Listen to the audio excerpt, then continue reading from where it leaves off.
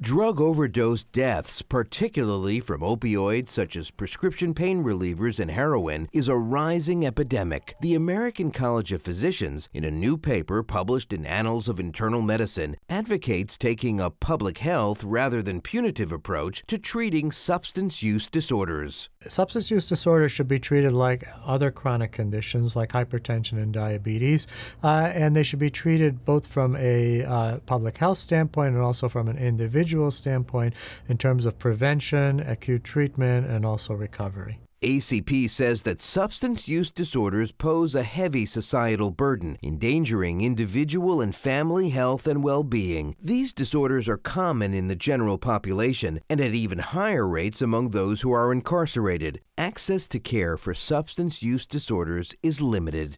There should be no stigma attached to the treatment of substance use disorders.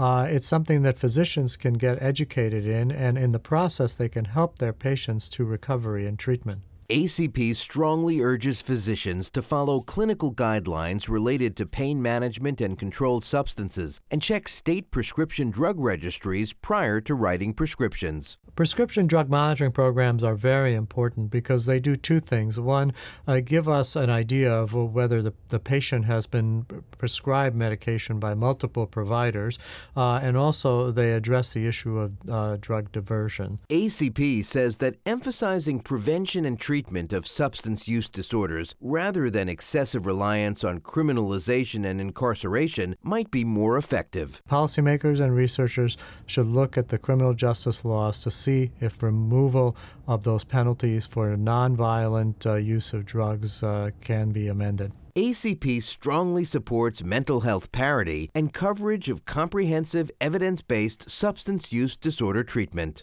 Research shows that mental health benefits legislation improves financial protections and increases appropriate use of mental health services. For more information, visit acponline.org.